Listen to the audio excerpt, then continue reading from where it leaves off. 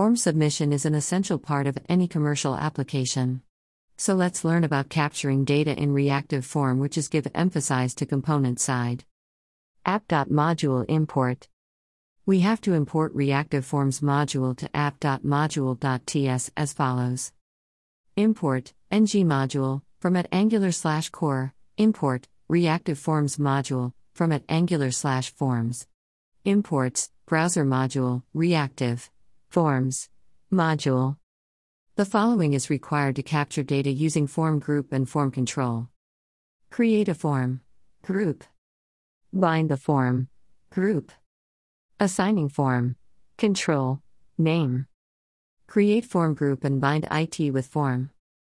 By using a form group, we are creating alternative to model class. The group can be linked to a form using the form group equals Todo form. Todo form equals new form group item, new form control MDT, description, new form control. Binding the control. We can replace the name property of input with form control name, so that the data in the form group will be automatically updated.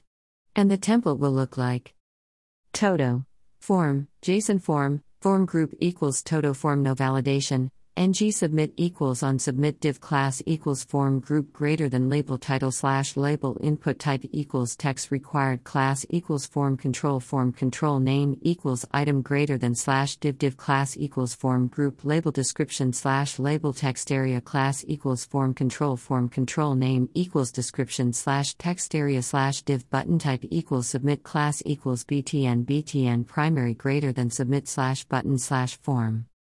The interpolation statement will display the data. Whenever the user changes the data, the Todo form, JSON, will output the value and it is live data. Now you know how to capture data in a reactive form using form group and form control. A set form projects available in the source code page. These Angular posts may help you. Display post tag equals Angular form.